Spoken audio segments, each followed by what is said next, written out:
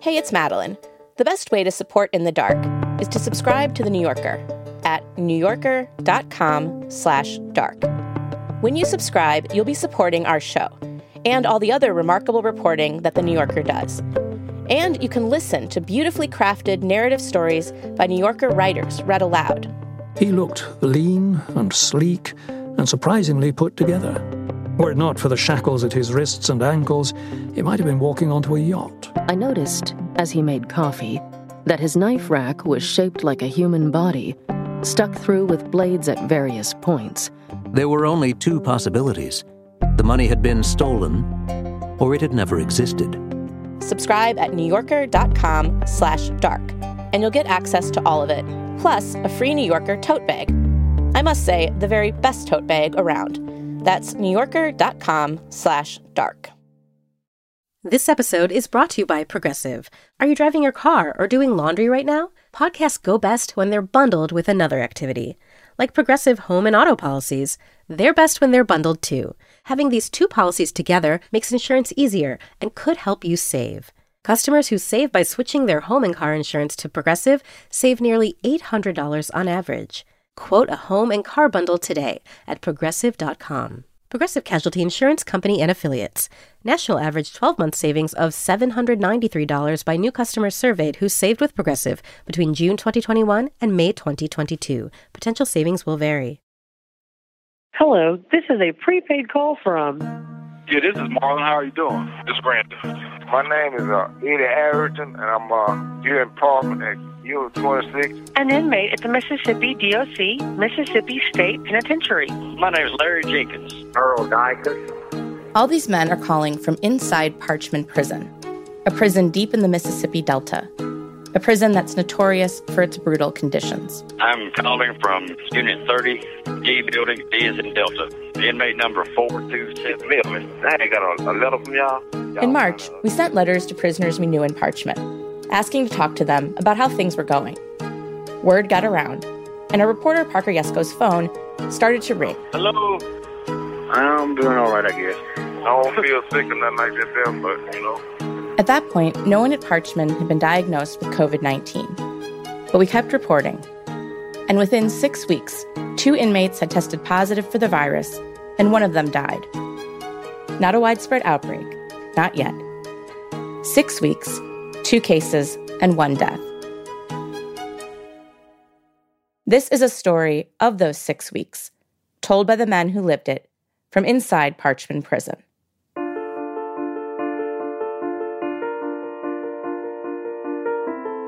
This is In the Dark, Coronavirus in the Delta. I'm Madeline Barron.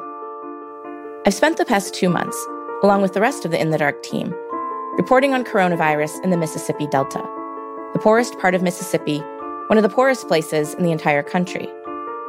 In this series, we're bringing you stories of people trying to live in this really hard time, trying to make decisions, trying to get by, in a situation that none of us have faced before. Episode 2, Parchman.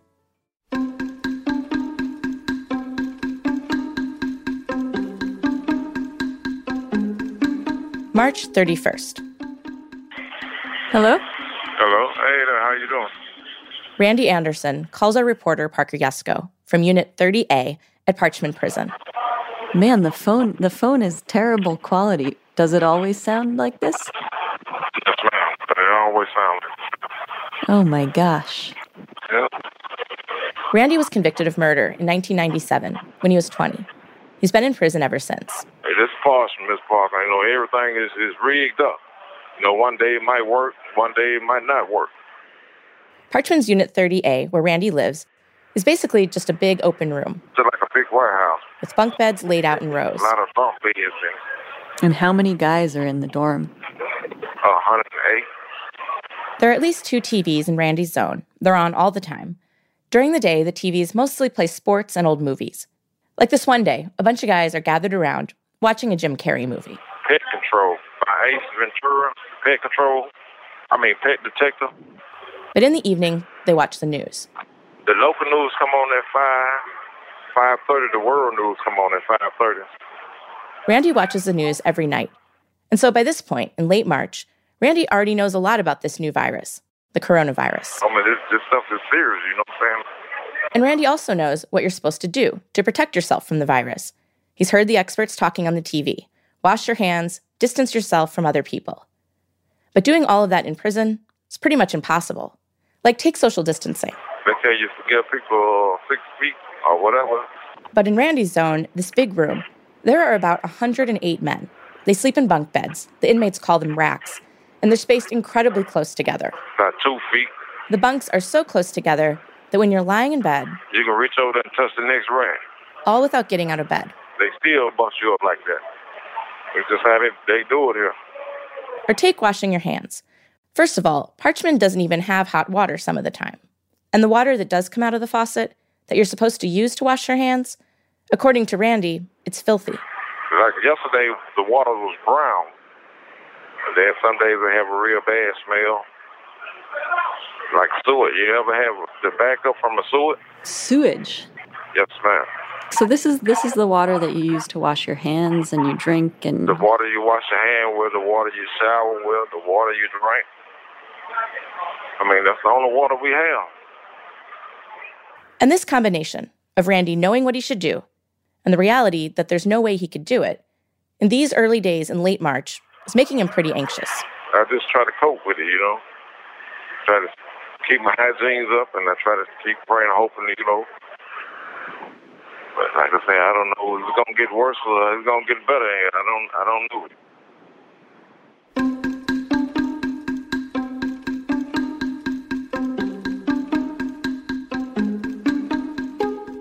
The past year or so has been a particularly bad one at Parchman, even before the pandemic.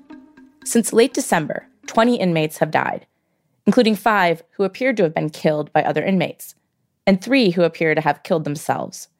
Videos and photos surfaced on the internet. They showed overflowing toilets, flooded hallways, inmates fighting, blood smeared on walls, buildings filled with fire and smoke, rats roaming the halls, sewage water flooding the cells. In the summer, the temperature easily climbs to 100 degrees because there's no air conditioning. And on top of all that, sometimes as many as several hundred cells are without electricity, so no lights at all. And the inmates are stuck dealing with these conditions in rooms so dark, it's hard to tell the difference between night and day. Earlier this year, a group led in part by the rapper Jay-Z helped to file 2 lawsuits on behalf of inmates to try to improve conditions at Parchman. One of the lawsuits says, quote, "The conditions of confinement at Parchman are so barbaric, the deprivation of health and mental health care so extreme, and the defects in security so severe, that the people confined at Parchman live a miserable and hopeless existence, confronted daily by imminent risk of substantial harm in violation of their rights under the U.S. Constitution."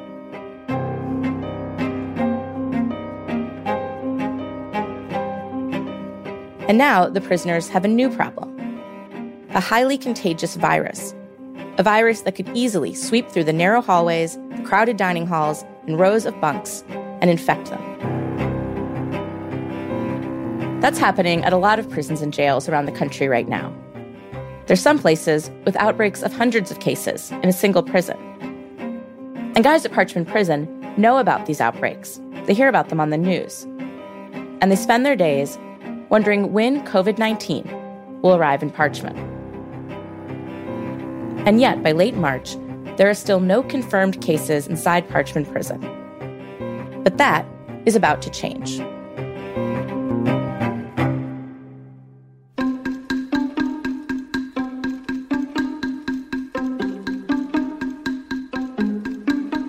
April 1st.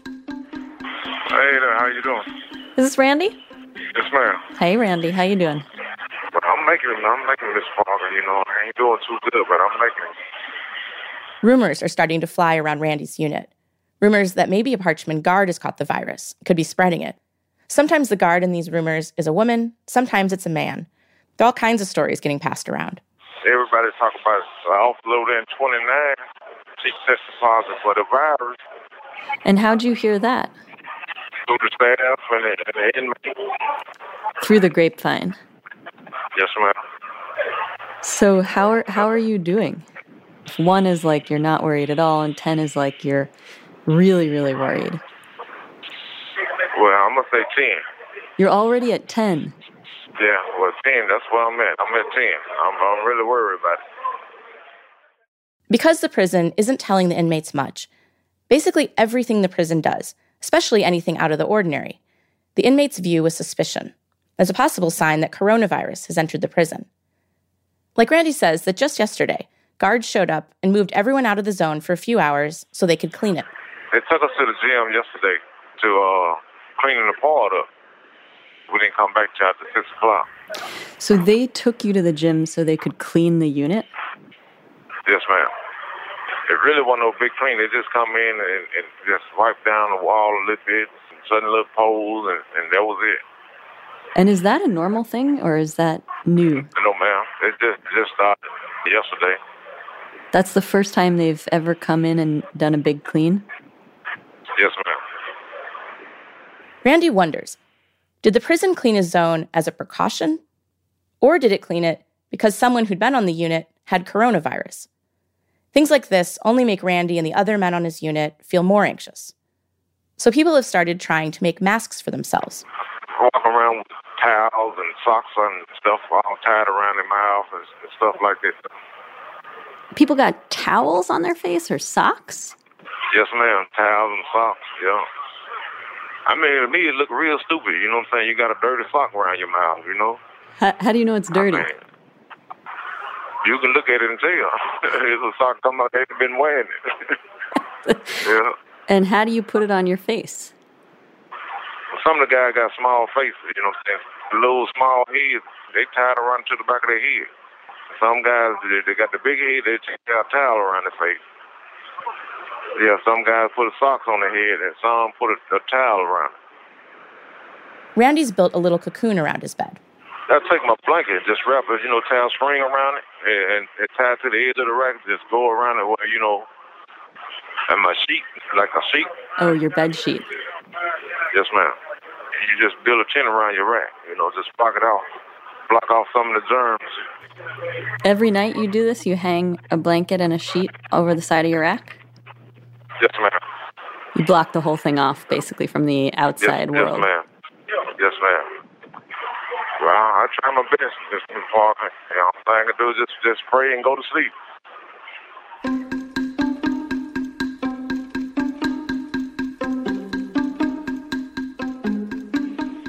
Hello, my name is Eddie Arrington, and I'm here in Parchman at Unit 26. Eddie Arrington lives in a building across the prison from Randy, in Unit 26. The men on Unit 26 wear special green and white striped uniforms, and they travel all around the prison to lots of different buildings to do much of the work that keeps Parchman Prison running.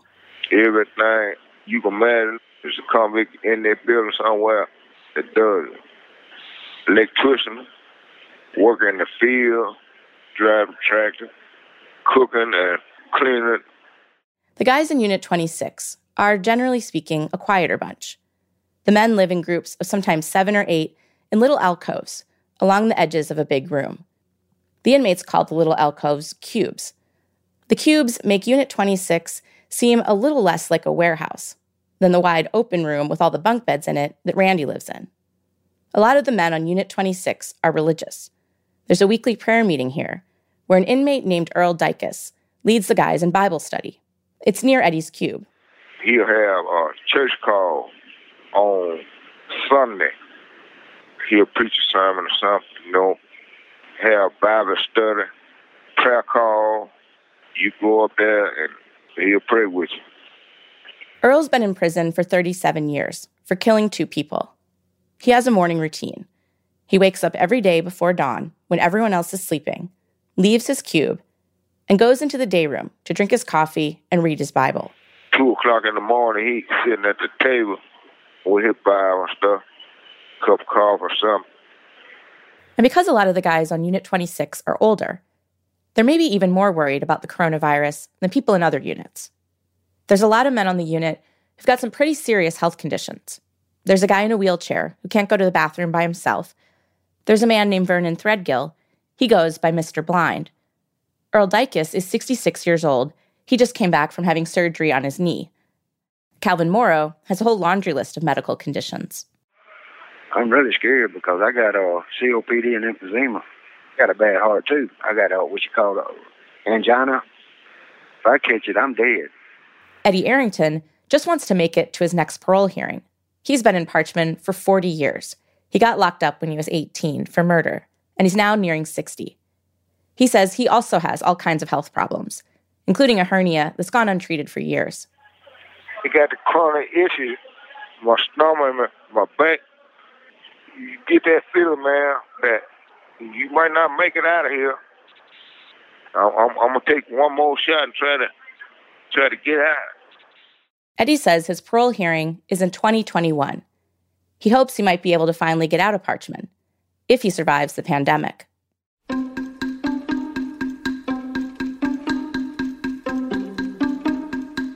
April 2nd. Something else is happening across the prison in an entirely different building. Hello? Miss Parker? An inmate named Larry Jenkins, who's serving 60 years for sex crimes, calls Parker with alarming news. How are you doing? Oh, scared to death. I'm not going to tell you a lie, Miss Parker. I'm scared to death.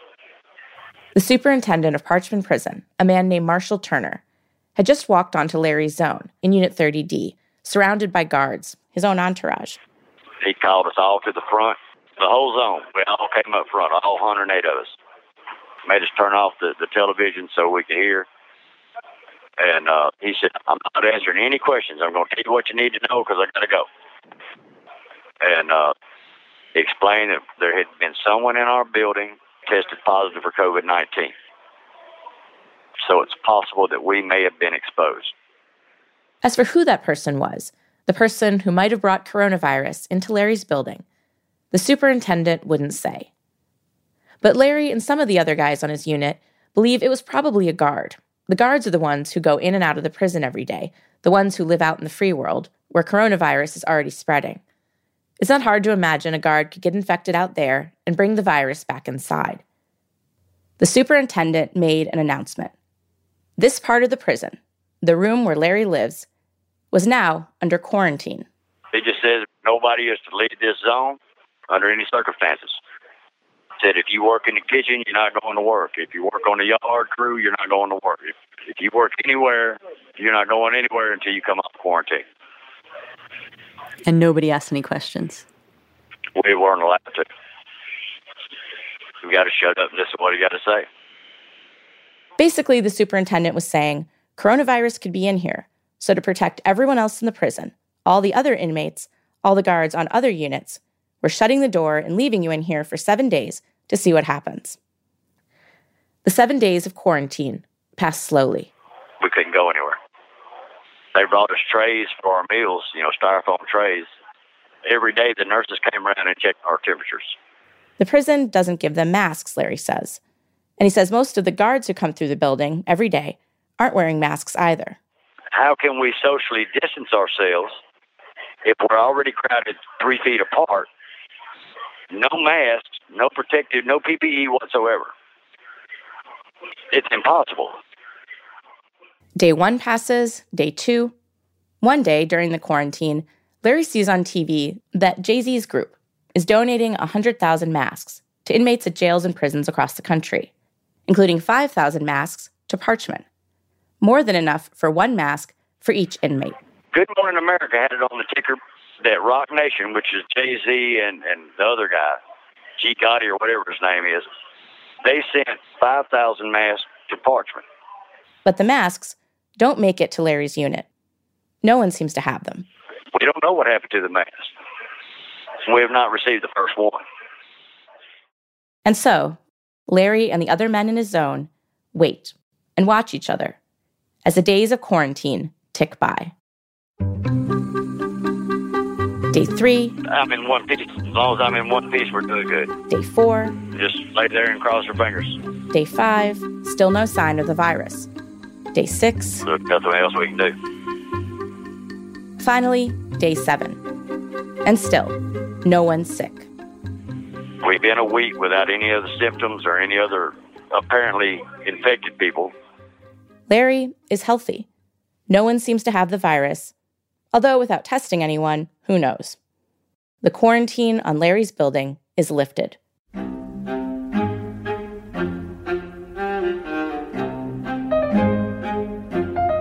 And then, on the very same day that the quarantine is lifted, Earl Dicus, the Bible study guy from Unit 26, calls his wife.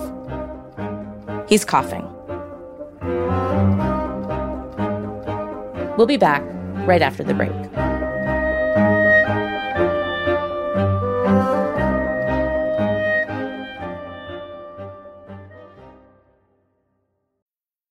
I'm Alex Schwartz. I'm Nomi Fry. I'm Vincent Cunningham, and this is Critics at Large, a New Yorker podcast for the culturally curious. Each week, we're going to talk about a big idea that's showing up across the cultural landscape, and we'll trace it through all the mediums we love: books, movies, television, music, art. And I always want to talk about celebrity gossip, too. Of course. What are you guys excited to cover in the next few months? There's a new translation of the Iliad that's coming out, Emily Wilson. Really excited to see whether I can read the Iliad again, whether I'm that literate. I mean, the jury is out. I can't wait to hear Adam Driver go again in an Italian accent in Michael Mann's Ferrari. He can't stop. I mean, and bless him. I can't wait. Molto bene. Molto bene. We hope you'll join us for new episodes each Thursday. Follow Critics at Large today, wherever you get podcasts. You really don't want to miss this. Don't miss this. Don't miss it. See you soon. He called me on Thursday, and he was really sick. This is Barbara Dicus, Earl Dicus's wife. And he could only talk for about 2 minutes because he couldn't talk without coughing. In that 2 minutes, he told me to ask everybody to pray for him, that he was on 3 antibiotics, and that he was just coughing all the time. When did the cough start? He's had a cough for some time. I talk to him at least twice a week, and the cough was consistent, and I would ask him about it, and he'd, well, maybe they'll give me something from a big toe. What's that mean? It means their medical attention is not the best. Oh, I get, like, it's sarcastic, like, yeah, I got a problem in my lung, maybe they'll treat my toe. Yeah. If you're getting a Tylenol, you're doing well. So if he got 3 antibiotics, they knew it was serious. Parchman Prison won't comment on what happened to Earl Dicus. But in the past few weeks, we've been talking to members of the Dicus family and to 4 men who lived with Earl on Unit 26. According to what they've told us, here's what happened to Earl. Toward the end of March, Earl got really sick. About a week passed before Earl was seen by a medical provider in the prison. He was given some medication. We don't know what exactly. According to an inmate on the unit, Earl was given some ibuprofen and cold medicine. According to one of Earl's family members, he was given some antibiotics. For a few days, Earl lay in bed with a bad cough, in his cube with the other inmates. He wasn't eating. He was not going out to work, you know. He was laying in the bed. I see him every day. He was sick. Mr. Earl, down there, see something wrong, Mr. Earl. Eventually, Earl was taken out of the unit again. They came and got Earl, and they took him to the hospital. And for days, the men on Unit 26 didn't hear anything more about what had happened to Earl. But then one day, an officer walked onto the unit. The officer was there to deal with Earl's belongings. That's when we knew. Right then, we knew. Earl dead, you know. Earl Dicus had died. It turns out that after Earl had left the unit, he was transferred to a regular hospital outside of the prison, a hospital in Greenville, Mississippi. Earl died in that hospital. The cause of death, according to a death certificate the family shared with us, was pneumonia due to COVID-19. COVID-19 had officially arrived in Parchman Prison. the Mississippi Department of Corrections released a statement saying that one of its inmates had died and that he tested positive for COVID-19. The statement didn't use Earl's name. It just said, an inmate. The news release said, quote, the inmate, who had underlying health conditions, was tested when he began exhibiting symptoms and was immediately medically isolated pending results. The results did not come in until after the inmate had died. Back on Unit 26, the guards didn't want to deal with Earl's belongings themselves. A guard told the inmates, somebody pack Earl's stuff up. No one wanted to do it. A lot of inmates were scared to go back there. Some of them said, I ain't going back there. I might catch the virus, catch corona. That was some of them saying. Earl's old friend Vernon, Mr. Blind, was there during all this, and he stepped in. I put on some gloves. I went and cleaned it out and cleaned and packed his stuff up. There wasn't much. A few letters, Earl's Bible. I put all this stuff in a sheet, tied it up, took it out in the hall. As for cleaning the area, according to the inmates, the prison didn't send anyone to clean the zone, or even just to clean the area in the cube where Earl slept. So Vernon took it upon himself to try to clean Earl's cube as best he could. I cleaned out the rack he was sleeping on, and I sprayed it down, sprayed the bed down real good. The mattress and pillow, I sprayed it down, and I set them outside to go to the garbage. After taking away Earl's belongings, prison officials came back onto Unit 26. According to the inmates, they pulled aside the 4 or so men who'd shared a cube with Earl and tested each of them for COVID-19. While the men waited for the results to come back, they had lots of time to sit around and wonder. And Calvin was getting angry. Well, I don't know if this man next to me got it or this man got it. But everybody was worried and nobody was telling nobody nothing. A few days later, prison officials returned to Unit 26. Eddie said this time they were dressed in protective gear from head to toe. Face masks and face shields, gowns and gloves. And when they came, the way they were dressed, we know that something was wrong. They called out a name, the name of one of Earl's cube mates. They come straight in and told him, come on out. And the officers was trying to stay away from her. I could tell that. And I said, yeah, he's got it. And then somebody else said, yeah, I think he does too. And we know that right away that he had tested part just by how they came and picked him up. The man stood up and walked to the door and was escorted out of the zone. That's it. Next thing I knew, he was gone. The man was moved to another part of the prison, apparently to be quarantined, and the zone he'd been living on was also placed on quarantine for 2 weeks.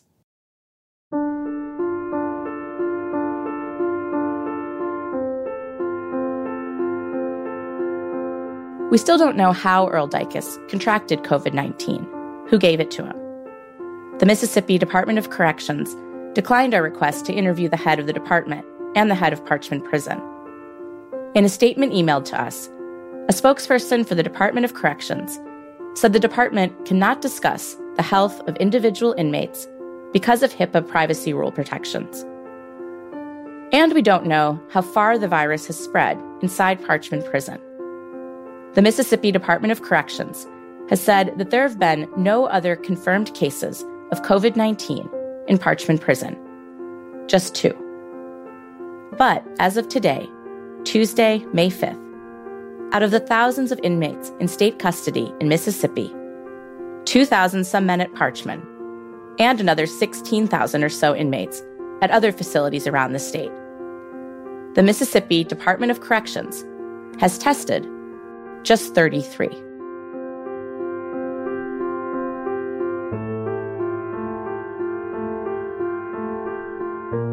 I was talking the other day to a Parchman inmate named Marlon Howell. Marlon sees all this a little differently from the other men, because Marlon is in a cell all by himself, just sitting there all day, every day, alone. Marlon's in a single cell because he's on death row for a murder he says he didn't commit. And the cell that Marlon is in, it's the very same cell where Curtis Flowers used to live, before Curtis's conviction was overturned and he got out of prison. I was talking with Marlon about how a person deals with this virus, the not knowing, the risk of catching it, and the helplessness that it's easy for any of us to feel, but especially for people in prison. You know, the last place you want to be in prison and then turn around and say, I'm scared. You know what I'm saying? But there's something that can come kill you that you can't do nothing about. You know, you can't help but to be fearful. Marlon told me about something he learned from watching the show Dr. Oz, about what to do when you're feeling scared. When you feel your blood pressure rising or you feel like you're having an anxiety issue, you know, just start up a breathing regimen. So that's what I try to do. I just lay still. Lay flat on my back. And I take, you know, deep breaths in and deep breaths out. And I try to count, you know, try to count to 10. I inhale and I hold it. And I exhale and I release.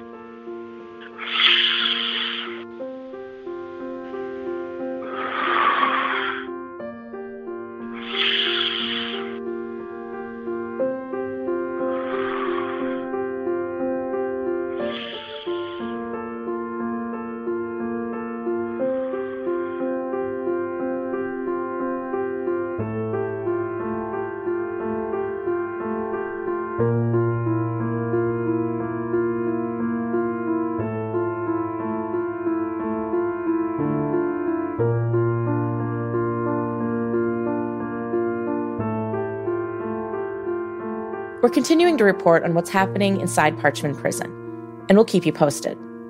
There is one update. Inmates have gotten face masks. An inmate texted us a photo of one of them. You can see it on our website. In the Dark, Coronavirus in the Delta is reported and produced by me, Madeline Barron, managing producer Samara Freemark, producer Natalie Jablonski, associate producer Raymond Tungakar, and reporter Parker Yesko.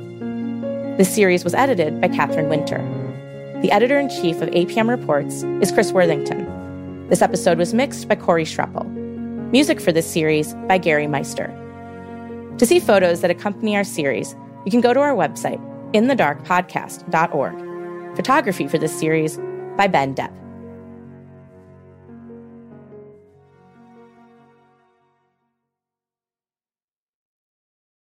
Hi, it's David Remnick. If you're enjoying this podcast, you might enjoy even more of what The New Yorker has to offer. Becoming a subscriber gives you unlimited access to The New Yorker, including Pulitzer Prize-winning reporting, insightful cultural commentary, and fiction and poetry. You'll also enjoy our delightful cartoons, crossword puzzles, narrated stories, and much more. This past year, our readers were gripped by Ronan Farrow's profile of Elon Musk, Heidi Blake's extraordinary tale about Dubai's runaway princesses, and much more. Visit NewYorker.com to gain access to all this and more. Use the code POD15, POD15, to secure a 15% discount on a yearly digital subscription. That's POD15 for a 15% discount. Hi, I'm Jeremy Larson, the reviews director of Pitchfork, and this podcast is supported by Pitchfork Music Festival. Pitchfork Music Festival will take place July 19th through the 21st at Union Park in Chicago, Illinois. This year's lineup features Jamie XX, Alanis Morissette, Black Pumas, Carly Rae Jepsen, Brittany Howard, J. Paul, Muna, Jessie Ware, 100 Gex, and many more. The festival also features diverse vendors as well as specialty record, poster, and craft fairs, and works to support local businesses while promoting the Chicago arts and food communities as a whole. For more information on tickets and lineup, visit pitchforkmusicfestival.com.